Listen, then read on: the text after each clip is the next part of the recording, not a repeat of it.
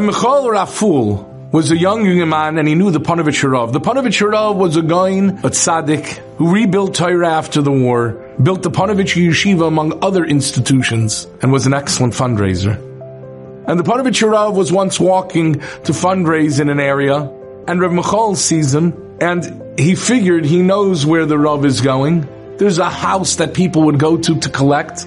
But Rav Michael had never had atzlach, he had never had success going to that house. And so he told the Panovich Rav, Rabbi, I just don't want you to waste your time. It's not kedai to go. She's not going to give you money. But the Panovich Rav knew a secret that Rav Michael did not know, because he was determined to go there anyway. Rav Michael was curious and he asked the Rav, can I come along?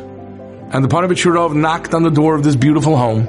But when the woman answered the door, Rav Michael looked and he saw that the Panovich Rav's face was looking down, away from the woman. The woman was not dressed sneistic. Now you would think that if you're going to collect from someone and you're trying to get into their good graces, you're not going to look away from them. But the Panovich Rav realized that his success is not coming from the woman. The success would come from his shmirah and from the great protection he took with his eyes. The woman began to converse with him, and the Panovich Rav did not look up from the ground, from the floor. The woman went to get her checkbook and wrote the Panovich Rav a huge amount on the check, far more than the Rav thought that he was going to get. Rav Michael was astounded at the amount. And the woman looked at Rav Michael, and Rav Michael said, do you mind if I ask you? You never gave me money. Why are you giving him such a wonderful check? And she said, don't you see how pure he is? He's not looking at me.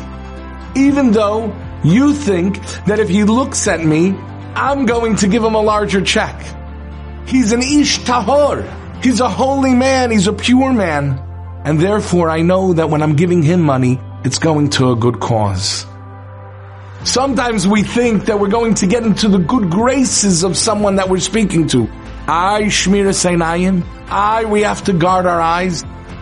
If we realize where our success is coming from, and we realize that HaKadosh Baruch Hu is the one that gives it to us, and that by guarding our eyes, we are going to be able to succeed at a much, much higher rate, at a much higher level, then and only then will we be able to succeed in the way that we want. We have to know that the treasure lies in guarding our eyes and never ever compromising, no matter what.